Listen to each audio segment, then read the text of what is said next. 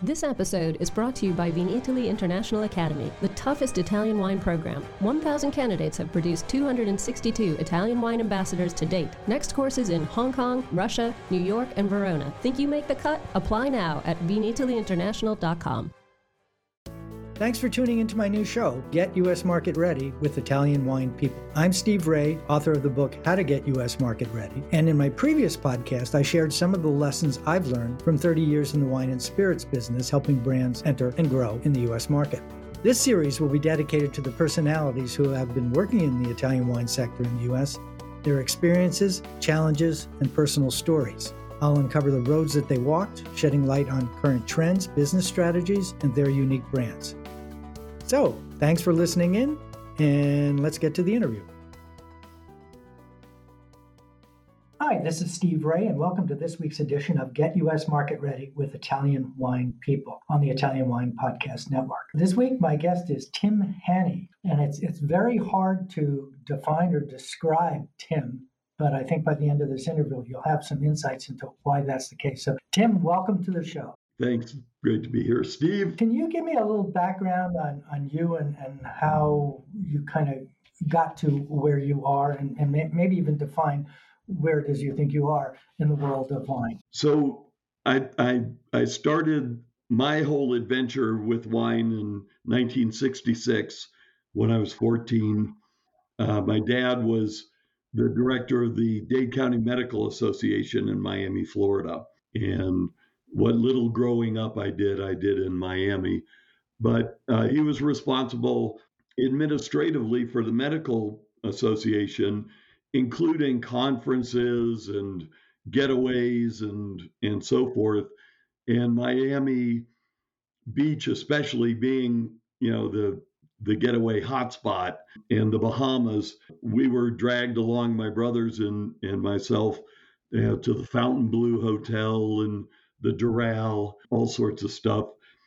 And so the whole world of fine dining we were introduced to very early, including wine. My dad was a Volnay aficionado. One of my faves, yeah. I've got a copy of his Chêne de Rôdisseurs certificate from 1967, and then I've also got mine from decades later. And I was just fascinated by this wine thing. And loving food and whatever. So I actually tried to go into the wine business first, but found I had to be 18. Or I'm sorry, 21 at the time. It was pointed out to me on my first application at Crown Liquors in South Miami. And so I decided to go the culinary path. And keeping wine as a real passion and avocation. I found the social advantages of wine early on. And when I was 17, I found that I could go into a liquor store and ask for a French Burgundy by name.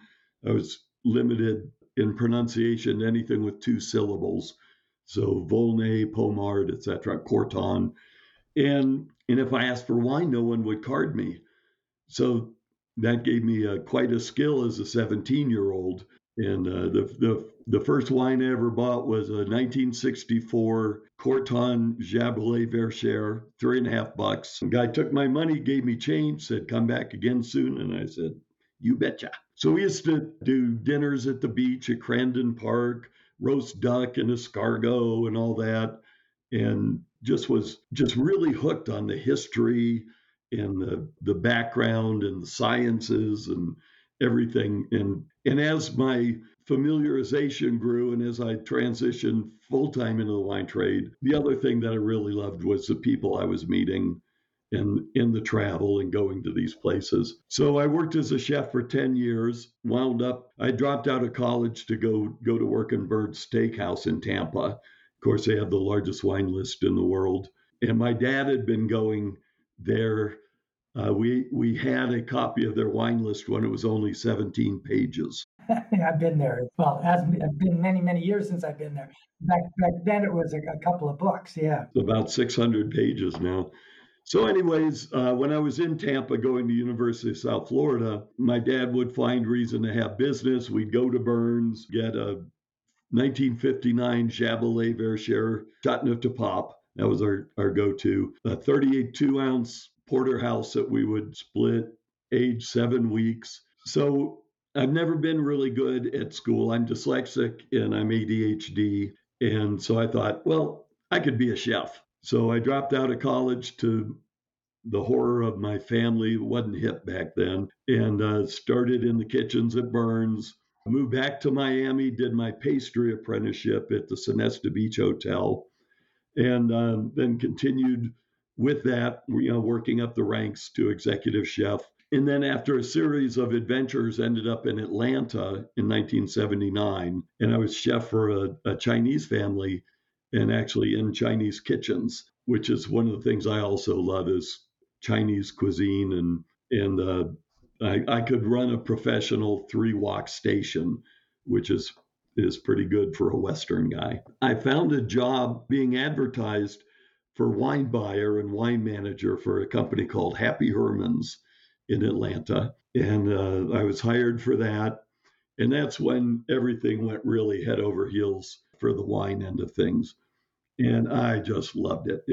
Sourcing and purchasing and negotiating, bringing in wines that had never been in the Atlanta market, many like Vega Sicilia and all sorts of Italian wines that were really unknown. And Vega Sicilia back then was $16.99. And everybody's like, what are you, crazy for a Spanish wine? But we were buying containers of Bordeaux. I was working with a guy who had a huge Italian portfolio, Armando di Rome in Florence. And so I just was happy as a clam. But we were the stores were also gourmet groceries, beer, liquor, and all that. So I became general manager, and we had multiple stores, and we had a really good business for a place called Happy Herman's, and a very vibrant rare wine business also.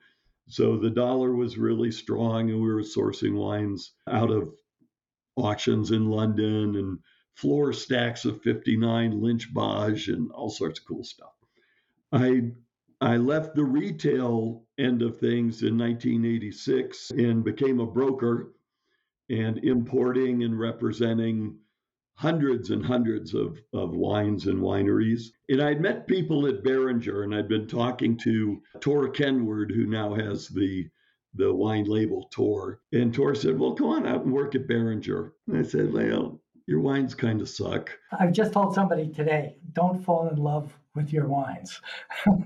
The best bottle of wine is the one I just sold, right? Let's focus on what our real task here is to sell it. That's right. Yeah, and this was actually going back quite some time before I left Happy Herman's, and it was also when Beringer was sort of on its meteoric path of improving quality. And in 1988, I moved out to Napa Valley, joined Beringer as director of communications, and just furthered my love of everything, and being able to hobnob and be in the heart of it with the people I knew and loved in the business. And at that time, I also heard they were internationalizing the Master of Wine program. So the big shift that was going on is prior to 1988, the section of the Master of Wine program on business pretty much required you needed to work in the London wine or the UK wine trade. And in 1988, they internationalized that section. And so I sent in an application. They accepted me to sit the examination. And I did that in 1989 and epically failed the MW exam. I went and took a writing course to improve my communication skills. And for those of you, a lot of people aren't familiar with the difference between Master Sommelier and Master of Wine. And Master of Wine is more of a focus on the business and sciences versus specifically the hospitality end of things. Armed with my new skills at formulating arguments and answering the theory questions for the Master of Wine program, I passed. Yay. To this day, everything I teach, all my wine business courses, everything I do in wine and food, in perception sciences and so forth, are based on critical thinking skills. The ability to take a topic, an argument, a point of dissonance, stand back, ask more questions, instead of jumping to your foregone conclusion. If you have cognitive dissonance, basically, cognitive dissonance is when you know something's wrong, but you don't know what to do about it, who to ask, or you're too fearful to say, wait a minute, I think something's wrong here. So I passed in 1990, and Joe Butler and I were the first two Americans to pass it. Let me kind of bring you back to talking about your early years. So your first real executive experience was with Behringer. Cut your teeth on that, became senior exec in sales, and was deeply involved in the wine industry. But as we started this thing, I called you an iconoclast. You called yourself a troublemaker. You've always taken a different approach to things. One of the monikers that is attributed to you is the Swami of Umami, one of the people who was first to bring that concept of a fifth taste, human taste capability. And you've written a couple of books. One of them I thought was really interesting, called Why You Like the Wine You Like. You've written a couple of books, one in particular, Why You Like the Wine You Like, which is a completely non-traditional approach to explain and address how consumers look at, think about, taste, and describe wine. That doesn't really match with all the wine geek stuff we have on the other side of our life in the traditional world of wine. So I passed the Master of Wine exam. So at Behringer, my primary role became Director of International Business Development, but I also was the wine and food pairing guru. That's according to Jancis Robinson. She's the one who coined that. And given my newfound curiosity about what is it that I don't know, in so many areas of dissonance that I could see every day in what I do. I sat down with a group of chefs and journalists that were at Behringer for the School for American Chefs, and I said, and this is an intro to a 2-week program. And I said, normally we cover wine and food pairing here, and I'm going to start doing it differently. We're going to look at modalities of wine and food pairing and ask ourselves the questions. If this is a classic combination, what is the background? What's the truth about it? We know, I know, anybody in the industry knows, you get 10 experts together, no one can agree. And literally, it can be as polarized as this is absolutely disgusting, it's horrific, to wait a minute, this is the best example of this I've ever had in my life, literally. And then you throw food into the mix and it just totally goes haywire. So I started on this path of answering questions, and I started to work with food scientists outside the realm of wine, food and sensory scientists. And so Behringer was owned by Nestle, so I had access to all these scientists and research and data. I was a master of wine, so I had, people would answer my call at Manel Chemical Senses Center, stuff like that.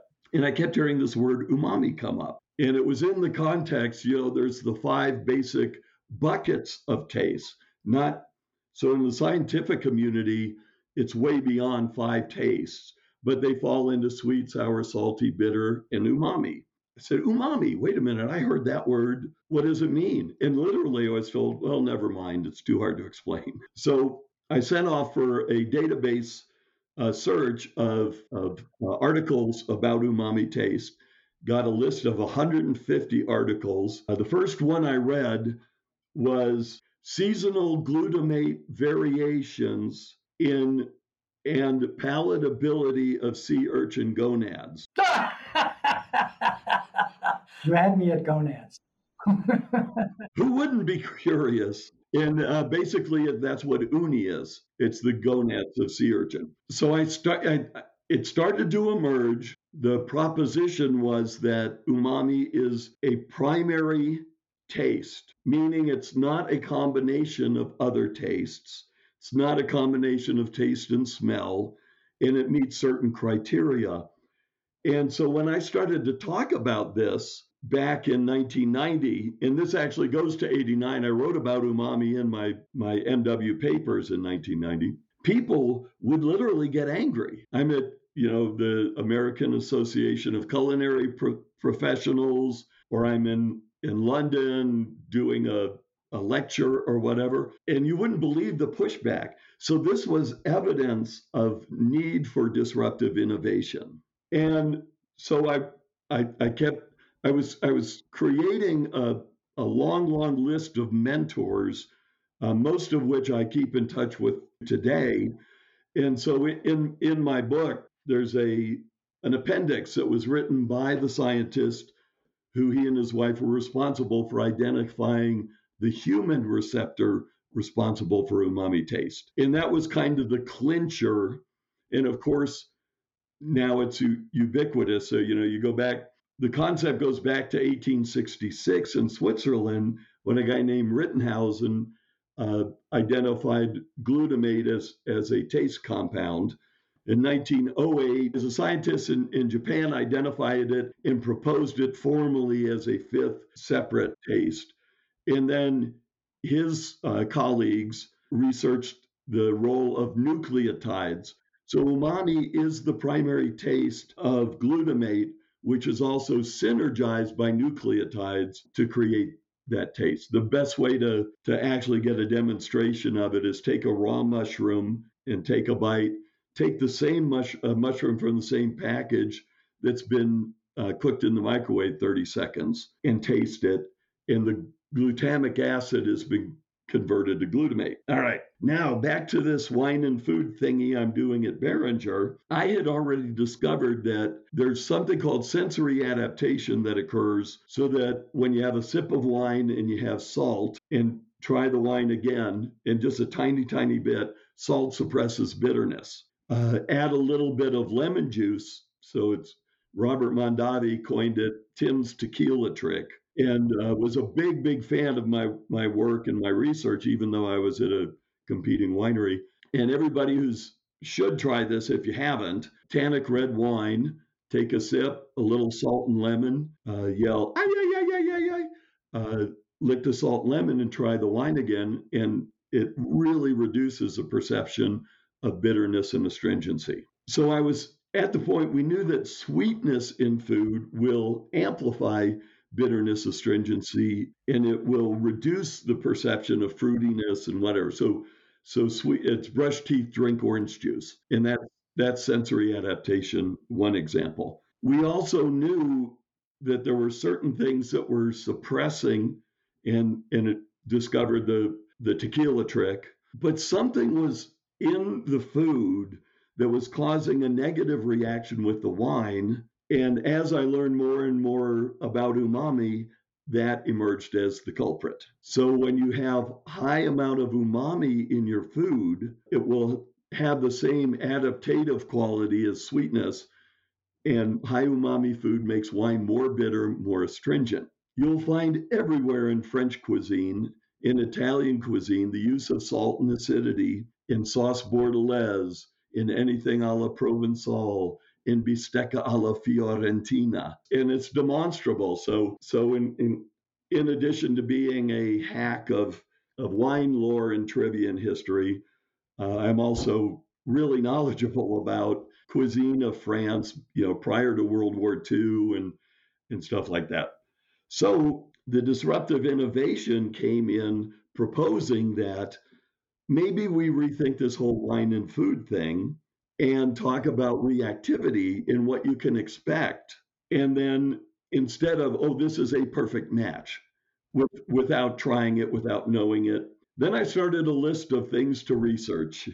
Well, what about? It ended up creating more questions than answers. And that's fundamentally what I do in that area now is research reactivities. But there was a wild card. And so you're with somebody smelling a wine and somebody saying, oh my God, this smells so much like I can't even stand it. It's like, well, what world are you living in? And you've seen this also, you're trying to describe wines and somebody's coming up with these things and you're going, where in the world did you come up with that? So in my research with the interactions, it also introduced me to perceptual individualism. Perceptual individualism is what makes us each different in the colors we see, the intensity of light, sound, taste, smell, touch, and all these things. And I sort of was looking at things kind of topically and whatever, then ran into Dr. Linda Bartoshuk. And Linda is the one who coined the term super taster. Now, I need to clarify, we're trying to eliminate that word, not the concept. And Linda agrees. She's become one of my mentors and a good friend. And basically the breakthrough for me in this was there's a group of compounds called urea, and a number of forms of it. And basically, 100 years ago, it was spilled in a lab, and people were noticing that, oh my God, there's this disgusting bitter. I can't stand it. There was some of the people in lab complaining, oh, well, it's bitter, but you're really overreacting. And then there was a group of people going, what are you guys talking about? Nothing, right? So that really led me to, well, how different are we? How different is our perception? And this is always open to revision. And again, I'm constantly updating my information and my materials. But as a basis, it's fair to say some people have fewer than 500 taste buds, but other people have over 11,000. And now there's identification of specific genes. And this is the work that Linda Bartoshuk was doing. It wasn't wine research, it was genetics. And she was the one that was able to find the genetic SNPs, the single nucleotide polymorphisms, responsible that then could predict whether you would be hypersensitive, which is the word we're using, sensitive or tolerant, and still use her words, we all live in our own unique individual sensory world. And we've, as an industry, we've really got to get this. So it's somebody drinking Moscato who loves Moscato and wants it with their steak, they're going to love it with their steak. And by the way, that's equally as traditional in Tuscany as having red wine. And if you go back historically, they didn't have these big ass tannic red wines. The staple, Chianti, was by law diluted with white wine. It had Canaiolo added to the Sangiovese. And so the wine, the whole premise we've come up with for wine and food matching is a fraud. Not flawed, a fraud. I think that's... Oh, and flawed. Yeah, well, flawed, but it's more than flawed. I like your comment about fraud, because if everybody, we're all following the lead of somebody else and spouting or adding to the misunderstanding of what these terms mean.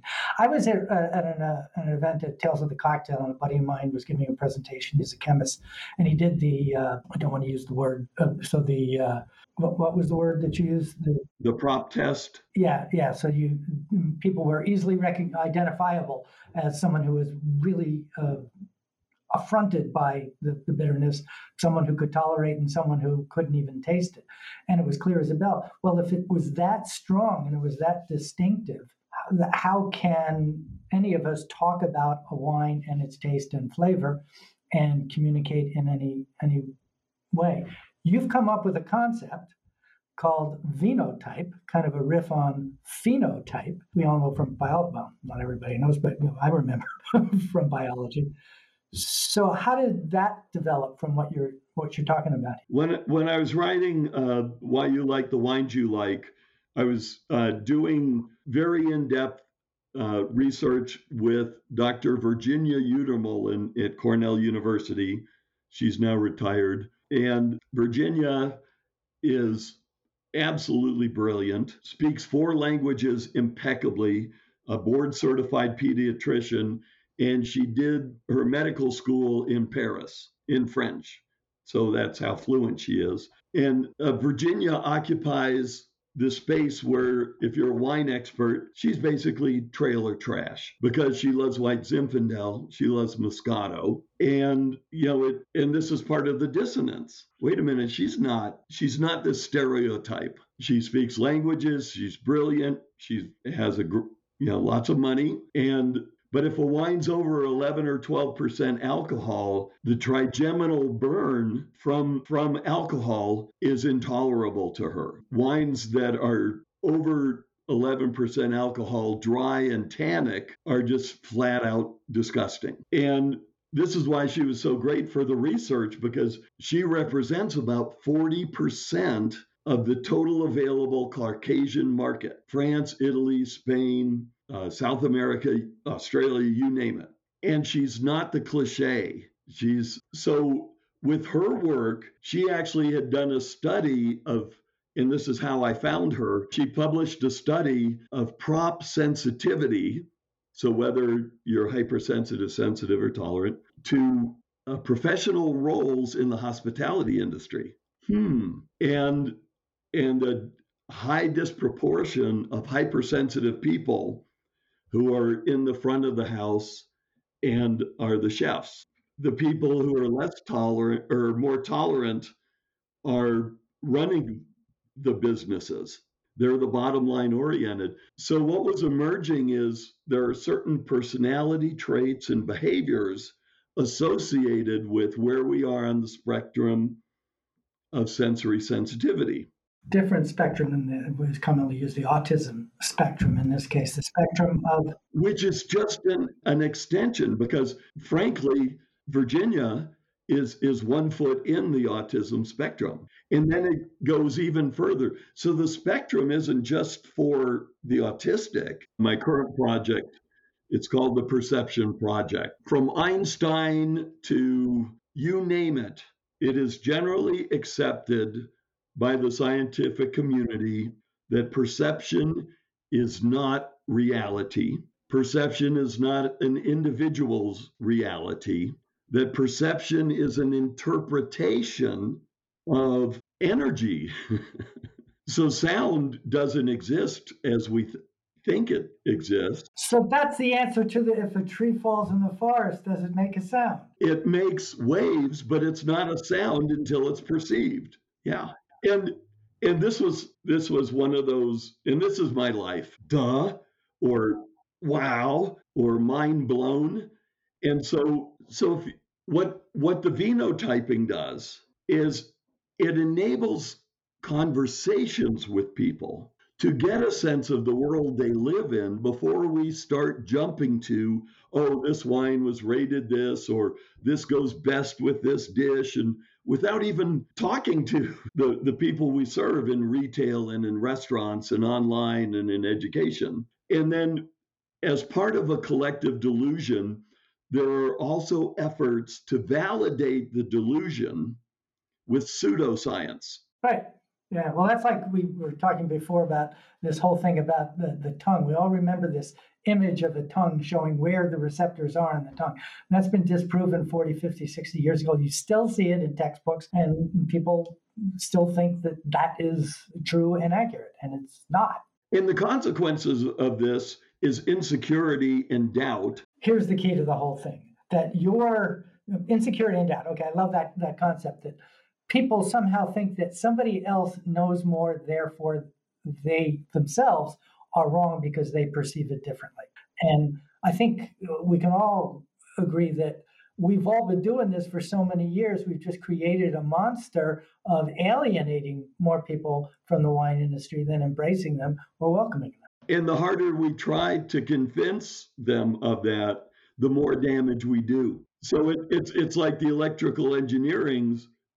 My son's an electrical engineer now, and his brain just works differently. And so imagine, you go into a store to buy a VCR, an electrical engineer saying, "Oh, it's simple to set this clock."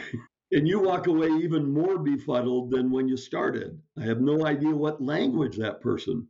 So what's happening with wine education, with wine and food pairing, with the best intentions, the more you learn, the more you become part of the problem that really needs to be solved. How can we be better stewards for the market we're serving, not just in our own heads trying to argue, well, I objectively taste wine. No, you don't. It's impossible. Just that you're an individual means it's subject to your interpretation, your sensory system. And we're going to talk a little bit about sensory systems, which is your genetics and physiology, your receptors, sort of your heart, your sensory hardware, your neural network and neurotransmission and sending of information from a receptor to your brain and then back again for actions and behaviors. So one of the things when you're doing the prop tasting, you can ask it, don't anybody say anything, but you can see in the response to the prop, people are disgusted and someone sitting next to them is like quizzical, like what, right? And then the third part of the sensory system is the psychology of it all and brain plasticity. So as we become expert, our brain is adapting. When we acquire a taste, what we usually are inferring is that something became more or less important or represented an aspiration or an achievement and rewired our brain so that it's receiving positive validation of these receptions of this. So I didn't used to like that, but I learned to like that. It's us that don't understand that, which is the tragedy. One of the easiest of myriad examples is cilantro. All you got to do on Facebook or Twitter or whatever, oh, I love this dish with cilantro. What does it go with? And you'll get people going, it goes with nothing. Cilantro's this horrible, disgusting. And then you'll get all these well intentioned, smart, educated people. Oh, I didn't used to like it, but you'll learn to like it. So we try to force people into things that they are genetically never going to like. We think that it's because we experienced it a certain way or we learned to adapt that everybody should. And Julia Child had it's OR6A2 genetic SNP cluster, and Julia Child had it. And sage fits in the same thing, cilantro and sage. Yeah, she had that reaction to cilantro. And during an interview with Larry King, she actually was asked, is there anything you can't stand? And she said, cilantro, it's disgusting. If it's in my food, I'll send it back and ask, why didn't you put that on the menu? Some of us find it disgusting. And I'll try to pick it out if I can and throw it on the floor. But otherwise, I can't stand it. So her palate wasn't mature. She was ignorant. You tell me. Right. No, in that case, clearly, being one of those people, it's clear as a bell. But like Benjamin Franklin said, I love this line. He said, it's funny how when you're riding in the mist, everything around you is clear, but everybody else seems to be enshrouded in fog. Wonder why that is. Yeah, exactly. And I mean, that's the basis of my work. Outside of teaching wine business, and I'm on faculty at Washington State and Linfield universities. So there's a pragmatic end of what I do in the industry. But this is my real passion. What makes us different, and how can we communicate more clearly and more meaningfully in a way that attracts and engages people? And you hear about people in tasting rooms and wine clubs, our churn rate's too high, and how can we better connect with consumers? Well, it's us that's got to change. And that's my message to the industry. It's going to require a serious effort out from under the cloud of delusions and pseudosciences that now stand as quote unquote the truth or reality, and they're nothing of the sort. So the challenge I've seen, it becomes a couple of words that have been used in the world of wine geekdom that I live in: minerality and salty. And people try to explain to me, well, the plant absorbs the minerals. They absorb a water solution that contains certain molecules, but it's not where it's grown that flavor. It's grown in these stones, so it tastes stony. There isn't that direct correlation. And yet, once again, as you were saying, there's a billion people telling this story, people nodding their heads, minerality, you taste the stone. I mean, yeah. Well, it's a great example of how we make shit up and then steadfastly refuse. Now, if you smell the stones, if you smell something like that, science shows it's not that. Don't confuse me with the facts, though. Well, nobody want, la la la la la. Put your fingers in your ears. The word terroir itself, prior to the 1960s, was the worst thing you could say about a wine because it didn't mean soil; it meant soiled. So it was the smell of poop. It was unclean. It was infected. And to say a wine was a vin de terroir meant that it was so out of bounds with contamination and Brettanomyces and spoilage that it was unpalatable. And then trying to make wine easier to understand, somebody decided, oh, let's start writing books about terroir based on a false interpretation of what it means. Because terre means soil, but it also means earth and earthy and soiled. And so what happened was there started to be this mounting mound of BS that is trying to explain something that is BS. Okay, but wait a second. Let me play the devil's advocate here. So the entire fine wine industry, it seems, has kind of jumped on the terroir bandwagon, and by definition, if you think about it, estate-produced wine is unique. Nobody else can produce those grapes on that ground. If you're already on that ground and you're making the wine from it, nobody else could do it. Now, is your wine sufficiently similar to your neighbor's wine? Are the soils the same there? Maybe similar, but probably not the same. We see that certainly in New York State. The variation in soil type within a given plot is just extraordinarily diverse, from clay to stones. And you can't make general assumptions about that. So think for a second, remove the word soil from the definition and think about it as territory, okay? So territory, all right?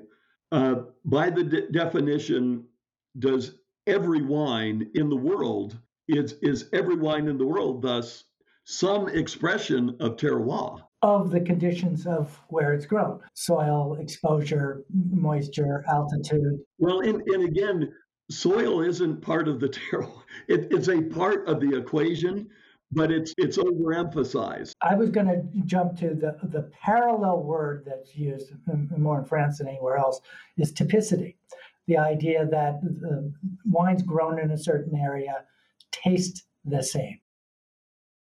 I think that's an oversimplified view of it, but that Burgundy and Chardonnay is different from Chardonnay produced in California. All of them? Well, that's what I'm going. That's kind of a big statement to make. How is it vinified? Is it in steel or oak? And it makes fundamental differences in the perception of oak and the concept of vanilla and the whole thing about lactic acid and malic acid. We all know. To cut it short, yeah. Do you think I could take 5 wines or 6 wines, 3 from California, 3 from Burgundy, and fool you?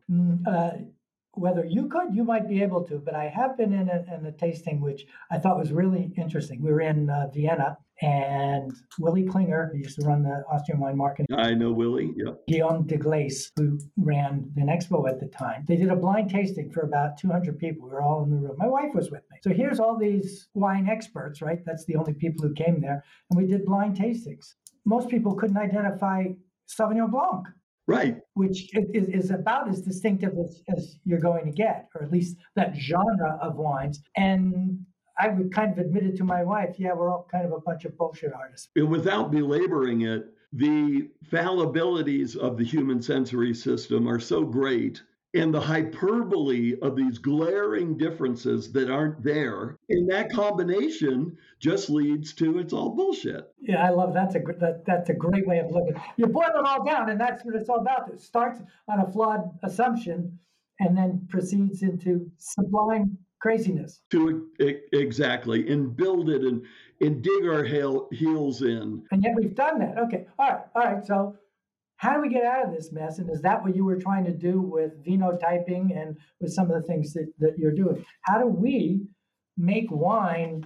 Because people like us are influential in how wine is communicated to people who drink it? How do we change that? Well, it's really tough because collective delusions have all sorts of dynamics associated with them. If you're part of the collective, whether you agree with what the collective is actually saying, you will lie to them and even to yourself just to be part of the collective. Gee, I can think of a political analogy there, but I'm not going to go there. But we keep going. Yeah. If you can stand back, one of the things that inhibits this to the greatest degree is our own willingness to be human and fallible. And especially if we've attained some degree of an expertise and we start to make shit up and then people nod their heads in agreement. He must know what he's talking about because he sure seems to be, and he's got the education and the street cred. Right, yeah. And so and every collective delusion has a consequence of not adhering to the principles. Now, in my book, this is actually there's a chapter on collective delusions and what they are and how they're defined and so forth. And we use the example, remember how people used to think the world was flat. I don't personally remember it, but yes. But you've seen things, you've read about primitives and pagans used to think this. And the consequence was if you sail off the edge of the world, what's there? Demons and monsters. Right. And lots of pins with angels on the heads of. Exactly. So here's this delusion, the earth is flat. People used to think it. There was a consequence if you sailed off the edge of the earth. All right. I got a call from my co-writer of the book. And the reason my book got written was because of Harvey Posert. And I think you know of Harvey. I know of him, yes. Senior Vice President of Communications, Mondavi, created the Napa Valley, 45 years in the industry, and cannot drink dry wine. He is a sweet vino type. He has so many taste buds, the alcohol, etc. Okay, he had hooked me up with Sarah Paulson, and she called me one day, and she said, "Tim, you got to see this." I said, "What is it?" She said, "Here, read this article." And it was an essay on how our example of the world is flat is a collective delusion is a collective delusion. There is no evidence whatsoever. People can research this. You can find the data. Nobody ever thought the world was flat. Actually. So this is just a modern construct of how we think they thought. In the Victorian era, people started to show how others were heathens and pagans. And things like they thought the world was flat.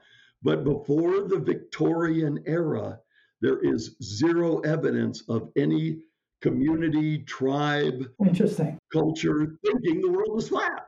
So a quick example for everybody to do that hits right at the heart of wine and food and so forth. Red wine goes with red meat because cows are big. You hit them with a tractor, there's red everywhere. Your wine should be served in a big glass, all right? And then we've got the pseudoscience. Oh, the fat of the beef smooths out, coat your mouth and smooths out the tannin. All right, everybody, tonight, pour a glass of strong red wine, cook a really nice prime choice steak, grill it, broil it, I don't care what the hell you do, but don't season it, nothing on it, nothing. And if you're cooking it in butter, use unsalted butter. Try the wine, try a bite of the fat, try the wine gets more bitter and more astringent. The Really? Basic premise is completely flawed. And the opposite. And then you've got the idea, well, the proteins, because of known chemical reactions of protein. Okay, yeah. WSET, Wine and Spirits Education Trust, is adopting my principles. They've taken the credit to me out of it, but they're restoring that. So they are now teaching interactions and teaching a modified version of phenotypes, okay? What we need to do as an industry is, number one, recognize our own fallibilities, our own sensitivities, and get that people are not necessarily experiencing the same things. We've got to learn to communicate on a whole new level that consists of a conversation with people. What do you like? Without fear of attacking that person, which is inherent. It's built into the system. I like Moscato. When we do research, the hardest thing we have to confront is getting people to not lie about their preferences. Right. Okay, the title of the book again? Why You Like the Wines You Like, Changing the Way the World Thinks About Wine. If somebody wanted to buy a copy, where would they go? They would go to Amazon, either put in my name or Why You Like the Wines You Like. And if people would like to get in touch with you directly, would you share your email address with us? Absolutely. It's tim@timhanni, timhanni.com. Okay, great. So we're talking this week with Tim. Well, I always thought it was Hanni, but now that was the delusion. We could talk on forever about this subject, but in my mind, Tim's kind of the reigning iconoclast in the wine industry, challenging some of the standards and the norms that we've all kind of been, I don't even want to say suckered into, but kind of fallen into. And it probably there is a right time to change the way we in the industry talk about wine to be more inclusive of people than the generation that I'm leaving to you people. So once again, a big thank you to Tim Hanni. Thanks for sharing his time with us today. And this is Steve Ray, and we'll see you next week for another edition of Get U.S. Market Ready with Italian Wine People on the Italian Wine Podcast.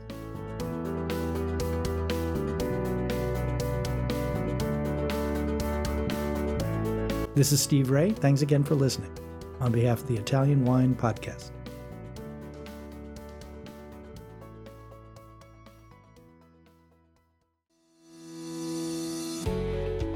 Guys, I'm Joy Livingston, and I am the producer of the Italian Wine Podcast. Thank you for listening. We are the only wine podcast that has been doing a daily show since the pandemic began. This is a labor of love, and we are committed to bringing you free content every day. Of course, this takes time and effort, not to mention the cost of equipment, production, and editing. We would be grateful for your donations, suggestions, requests, and ideas. For more information on how to get in touch, go to ItalianWinePodcast.com.